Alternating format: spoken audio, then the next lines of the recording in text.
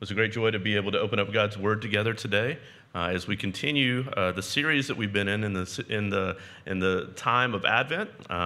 And as we've talked about a number of times this morning, Advent is a time of waiting. It is not what we typically think about in our culture. It is a time for reflection. It's a time of consideration, looking forward to Christmas, which is that great celebration time, right? So Christmas morning is supposed to be that, and then we're supposed to spend 12 days after that celebrating. But we have kind of forgotten that in our culture in many ways, and so everything has been consumed in many ways by the idea of the celebration, the joy, the lights, the tinsel, all the things that kind of go into that. You know, in fact, I heard a pastor friend of mine say one time that one of the challenges of Christmas is going back to familiar stories with familiar themes and letting them really address our hearts in such a way that allows us to kind of not just be lulled to sleep by the things of this season. And he said that the biggest difficulty is that it's so easy this time of year to get wrapped up in all the nostalgia and the sentimentality. And as a result of all the lights and tinsel and frantic busyness of the season, our hearts can get hijacked and taken down a purely emotional track that prevents us from seeing and experiencing the truly incredible story of the incarnation of our Savior, Jesus Christ, in this world. And, you know, when I was a pastor in Rochester, Minnesota, many, many years ago, there was an older gentleman in our church, and he was an amazing guy. He was on Haight-Ashbury in the 60s. He had these incredible stories about all kinds of things that he had lived his life through and adventures that he had been on. And so he had seen almost everything that you could imagine.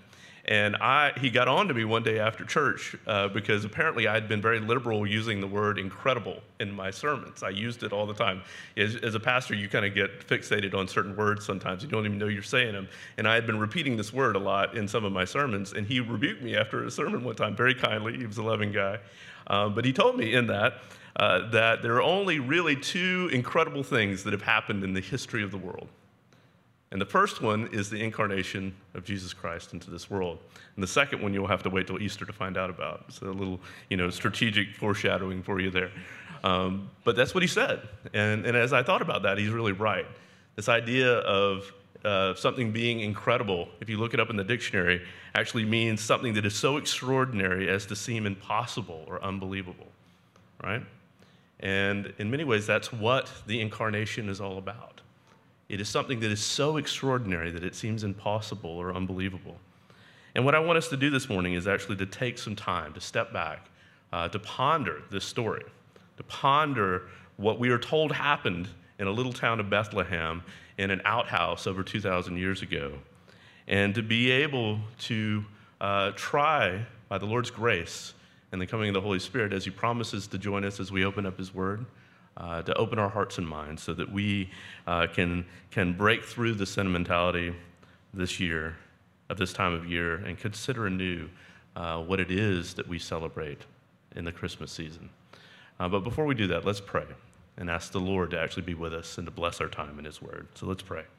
Most Heavenly Father, Lord, we do thank you for this time. We thank you for the opportunity to open your word. We thank you for seasons and times of year that we get to remember different aspects of your great story, your great gospel. And we pray, Father, that you would be with us now, that you would open our hearts and minds, that you would remember your promises to send your Spirit upon us, so that we can be awakened anew to the beauty, to the glory, to the wonder of the incarnation of our Savior. And we pray all this, Lord, in Jesus' most holy name. Amen. All right. So I just want to dive into this passage this morning, and I want us to, as I said, just to kind of step back for a moment and kind of ponder it anew, think about it anew, and see what we can actually learn from it. And in verse 18 of this passage, what we get here is the story of the birth of Jesus Christ. And in this, we are told right off the bat about Mary, the mother of Jesus, and the fact that she had been betrothed to a man named Joseph. Now, if you've spent any time in Christian circles or grown up in the church or, just generally been around the church in our culture at some point in your life, you probably have heard about Mary, the mother of Jesus. She is a figure that is talked quite a bit about. We actually know quite a bit about her from the scriptures, but you may not know quite as much about Joseph. And the reason for that is that we actually don't know as much about Joseph.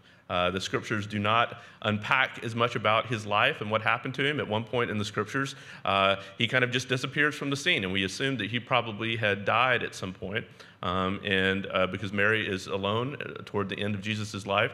And that's what we assume in that. But because of this, and because the scriptures don't actually unpack this, we don't know a ton about him. But there are a few things that we do know about him. And here are a few of those things. We know that he was from the line of King David. We see these in the genealogies that are laid out for us in different books of the Bible, especially in Matthew and Luke. And in verse 20 here, it says that he is the son of David, and that's exactly what it's alluding to, this lineage of him being in the line of King David. We know that he was a carpenter by trade in the small town of Nazareth. And we see this in Matthew 13 and Mark 6. We know that he was very poor. Luke 2 says that we get this kind of picture of him sacrificing 2 turtle doves when he went to the temple. And in the book of Leviticus, we know that the sacrifice of two turtle doves in this way was actually something that was an allowance for the poor at the time. So we know that he didn't have a ton of money. We know that in this passage that he was betrothed to this woman named Mary. And when we hear betrothed in our culture, we tend to think of that they were engaged to each other, right? But that's not exactly what this word meant in that time in the Jewish culture. In the first century Israel, betrothal was a much more binding kind of legal contract that you would have, or status that you would have with someone.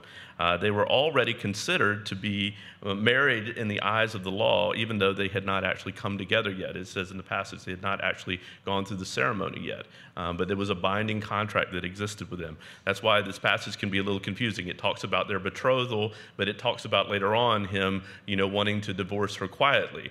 Right? And so it says, well, are they married or not? Well, they were betrothed, and this was more of a legal kind of concept that existed within the nation of Israel at the time. And so you have that. And finally, we know that he was a just man. That's what it says here in verse 19. The Greek word there actually means righteous. He was a righteous and just man. And this is illustrated by how he responds to this kind of incredible situation that he is put into in this passage. If you look here at verse 18, we're told here by Matthew that before they came together, that Mary was found to be with child. And then in verse 20, it goes on to say, in response to this, that Joseph considered these things. Yeah, right, he did, right? Can you imagine, this scenario? This is, and then it's good for us to step back and think about these things. This would have been an utterly shocking situation for him. Can you imagine what he must have been thinking in this moment? Can you imagine the heartbreak and the sense of betrayal that he must have been going through when he found this out? Can you imagine what he must have been feeling? After all, what was he supposed to think? He didn't know anything about the incarnation of God at this point. He didn't know anything about the Christmas story and the virgin birth or any of these kind of things. He was going off of what the Lord had said in his word at the time. And he had found out that this woman that he was betrothed to actually was pregnant. And this put Joseph in a very kind of awkward situation, as you can imagine. He was a just man, and he knew that according to the law at the time, that if this kind of situation were to happen, he was required by the Lord to actually divorce Mary and to let her go. But in order to do that, and as a result of doing that, he also knew that she would be incredibly shamed. And in that culture, if you were caught in that kind of situation and shamed in that way, as a woman, it left you with very, very few options of ever having any kind of family, of ever having any kind of income. It would have left her in a really terrible situation. And what we were told here is that he loved her deeply. And he did not want to do this to her. He did not want to shame her. He did not want to break her in this way. And so he pondered these things. And he considered what he should do. And this is an incredible response. And it's worth us kind of taking a moment to kind of think about that for a moment. If we're honest with ourselves, we have to admit that most of the time when we feel like we've been wronged by somebody, right? Our response is not to go out of our way and sacrifice things of ourselves in order to make sure that they're doing well and that they're not shamed.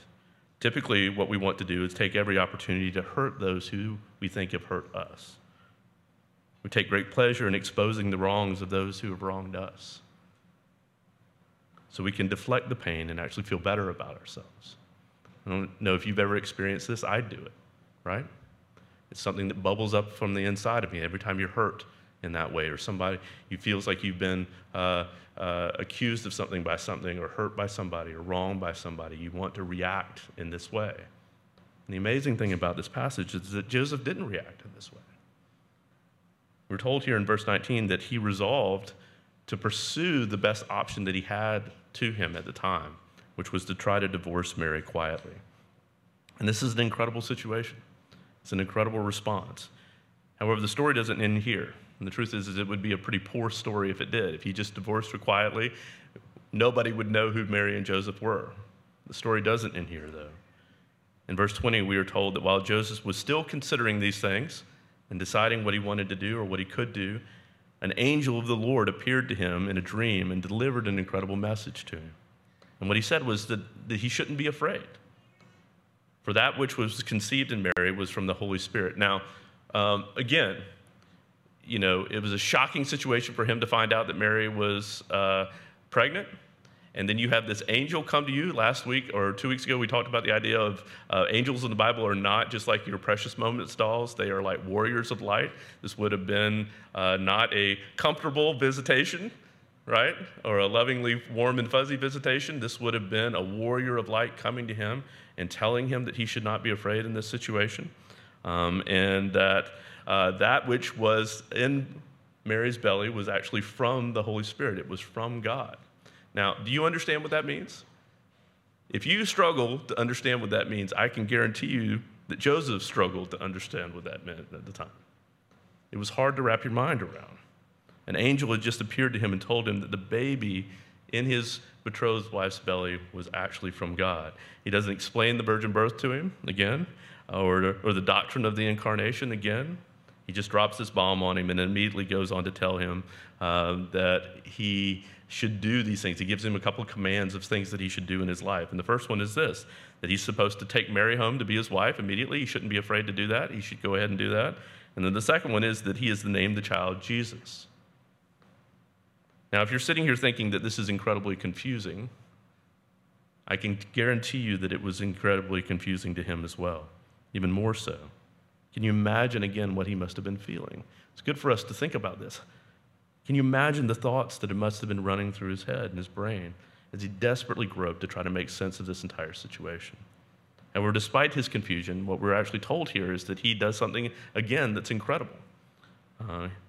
When he awakes from this dream, he doesn't go around and gather up his friends and try to figure out the situation and come up with a plan and determine whether or not he should follow this advice or not. No. What we are told here in verse 25 is that he immediately did what the angel told him to do. He took Mary home to be his wife, and when the child was born, he named the child's name Jesus. Now, how are we supposed to make sense of all this? Well, in Psalm 19, we're given this incredible passage. And in that passage, we are told that God lavishly reveals his word to us within this world. And he has written down his revelation for us in order for us to be able to be reoriented to the reality of who we are in this world and who he is, what his plan for our lives are, and the reality of the brokenness of our world, but also the hope that we have in him. And he lavishes this upon us. And it's including this story as well. And in this, it says that God's word is actually a lamp unto our feet and a light unto our path. Now, when you hear something like that, typically what we want to respond with is to think that in difficult and confusing times, like the one that Joseph is going through here, that when we go to God's word, that it's going to give us all the answers that we need in order to get through that. And there's a certain truth to that. But what exactly does that mean? Does it mean that God always gives us a full explanation of every situation or the exact right steps to take in every situation in order to solve all of our problems? And the answer to that is absolutely not. He doesn't. When it talks about in Psalm 19 about God's word being a lamp unto our feet and a light unto our path, it's talking about oil lamps. And oil lamps, if you've ever seen one on TV or in some kind of old, store that you can buy those in, are actually lamps that when you light them, give out a glow that gives you like a kind of a circle of light around you as you go forward. It's not like a great spotlight that shows forward like 200 yards in front of you, right? God's word oftentimes in his story actually enables us to see just enough to be able to follow him and to do his will. And that's a hard thing.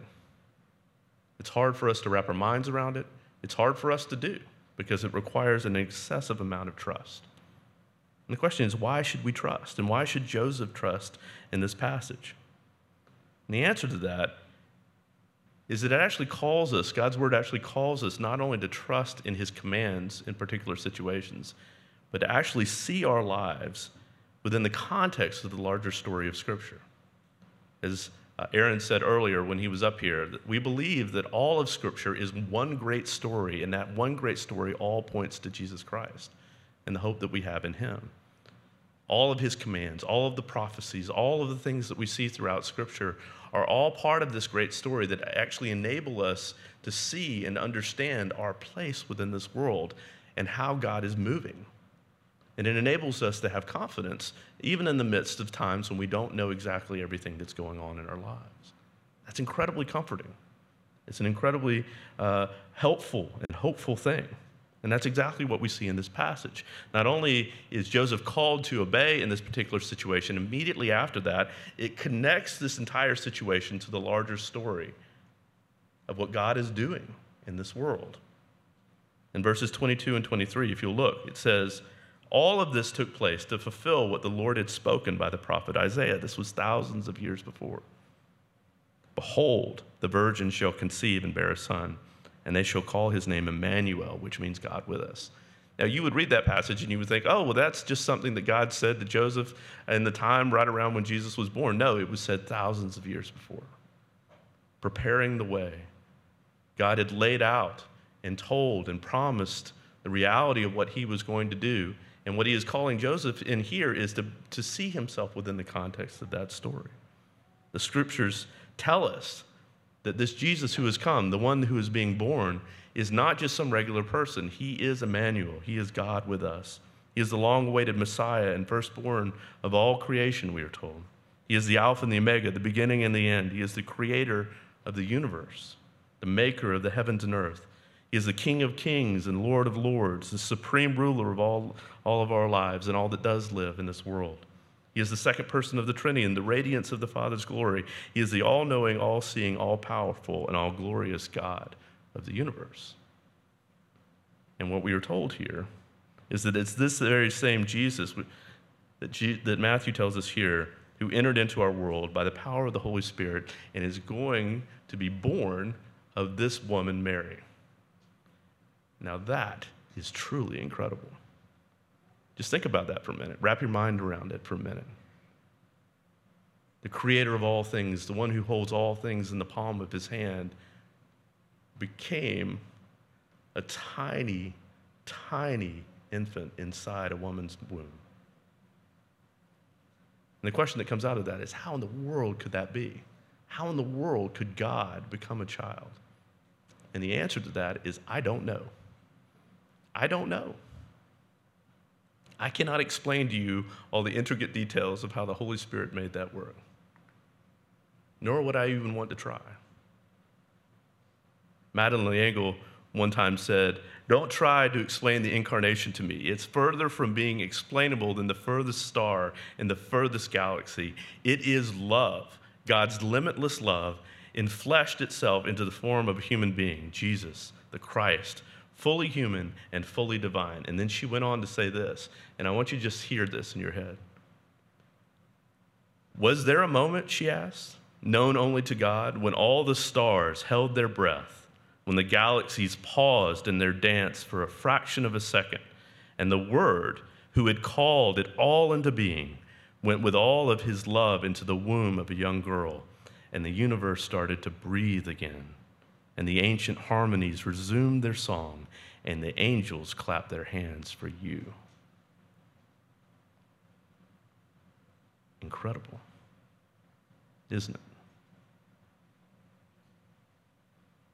This is the message of Christmas.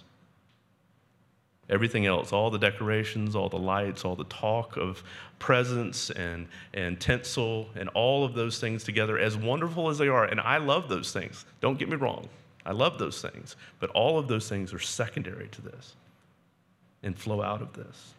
The creator God of the universe became a human. He is Emmanuel, God with us.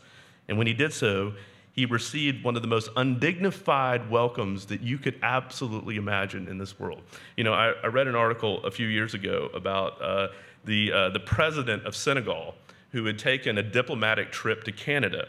And when he landed in Ottawa, they actually mistook him for somebody else and strip searched him on the spot. And it created, as you can imagine, an international scandal.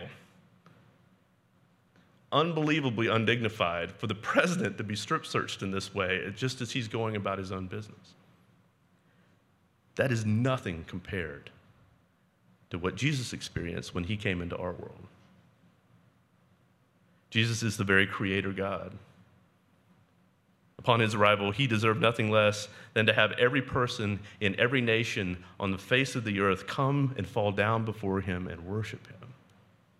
He deserved to have every creature from the fiercest lion all the way to the tiniest insect come to his cradle and give him praise.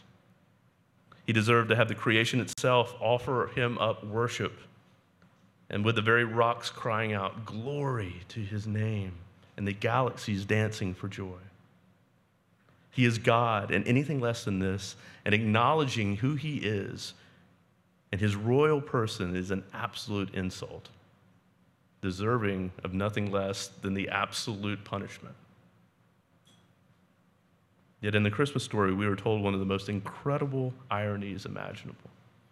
When God came to earth, the maker of the universe and all of his vast immensity, he spent his first nights in a feeding trough in a tiny little shack in the middle of nowhere. And here's the kicker. According to the scriptures, Jesus knew that this was going to happen. He knew that this was the reception that he was going to get, and he came anyway. He came anyway. 2 Samuel 7 says that the prophecy there proclaims that he would be from the son of David. Micah 5 tells us that he would be born in Bethlehem. Isaiah 7 says that he would be born of a virgin.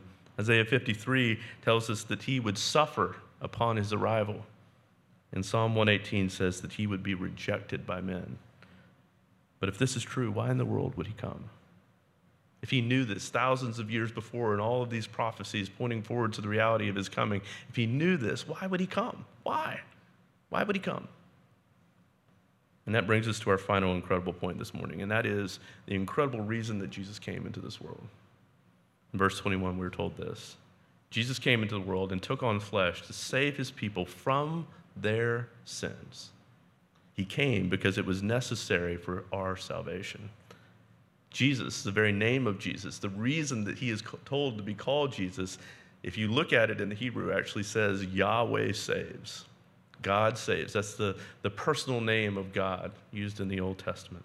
Where you see Joseph isn't the only one here in this story faced with a great dilemma between wanting to be just and being merciful at the same time. According to the Christian story, all humanity has been unfaithful to God. One of the great metaphors in the Bible is that we are the bride of Christ and that he is our great husband or a great bridegroom. However, unlike Mary in our passage that we're looking at today, we actually have cheated on him and been unfaithful. And we actually do deserve to be rejected and shamed and turned out and cast aside. And this creates a great dilemma for God. On the one hand, God is a God of perfect justice who cannot allow his justice to go unserved. He must actually fulfill the requirements of his laws in our rejection and our sin against him. But on the other hand, he is a God of immense love and mercy. Therefore, he desires nothing less than for us to be saved from the shame and punishment that we so vastly deserve. But how can God be perfectly just and perfectly merciful at the same time? And I would ask you to ponder this week. In all of the worldviews and the narratives and the stories that you hear in our world, one of the cruxes of all of those stories and different religions around the world is asking this question right at its core: how can you have both justice and mercy at the same time? Our culture is desperately dealing with that right now, right? How can we call for justice and still be merciful to people? And we're constantly going back and forth between those two things, and we're horrible at it because we don't know how to do those two things at the same time. Because if you're merciful without justice, what you're doing is you're letting people slide, right? You're just letting them get away with things, and that's abusive. It's wrong. It's terrible. But if you're just without any kind of mercy at all, you're just kind of heavy and hard, and there's no kind of sense of hope in the world because we know that we're all broken. So what in the world do we do? And the answer is, to all of this, is Emmanuel, God with us. Because Jesus is God, he was able to perfectly live the life of obedience and faithfulness that we could never do. And because he was man, he was able to substitute himself in our place as the perfect sacrifice for our sins and the death that we could never fully die. He willingly came and died in our place, and in doing so, he perfectly fulfilled God's justice and his mercy all at the same time and provided a way for us to be saved. In this, we can see that we are saved. We are not saved by Jesus' birth. We're saved by his death. But without the incarnation, there could be no cross. There could be no resurrection. There could be no perfect life. There could be no perfect death. C.S. Lewis actually says this in his book, The Miracles, that the incarnation is the central miracle of all Christian faith, for he says every other miracle either prepares for it, exemplifies it, or results from it. And that's true. And what we need to understand here is that every other religion in the world says that morality and obedience is enough. Every other religion has a founder who says, I'll show you the way to get to God and to save yourself. Christianity alone says no, being obedient is not enough to save you from the horns of your dilemma. Being shown the way to God is not enough. God himself had to come. And wonder of wonders, the most incredible thing that our world has ever experienced or known or thought of or even imagined is that he actually did come. And he did so willingly because of his incredible love for you. Because of his incredible love for you. That's why he came. We were told all throughout the scriptures. And I don't know if you think about this, especially if this is your first time around Christianity, if you haven't been around Christianity that much or you haven't been back to church all that much, all of these things are confusing, aren't they? And they kind of, to wrap your mind around these things can be hard. But I would encourage you to consider something this time of year as you ponder these things. That all the things that you are deeply longing for and searching for, maybe even the reason that you're here today, right? All the things that you're looking for in the tinsel and the lights and the nostalgia and the sentimentality of this time of year, those things will never deliver what you're deeply longing for. However, the incredible good news of the gospel is that the Christian story is not a story of nostalgia or sentimentality.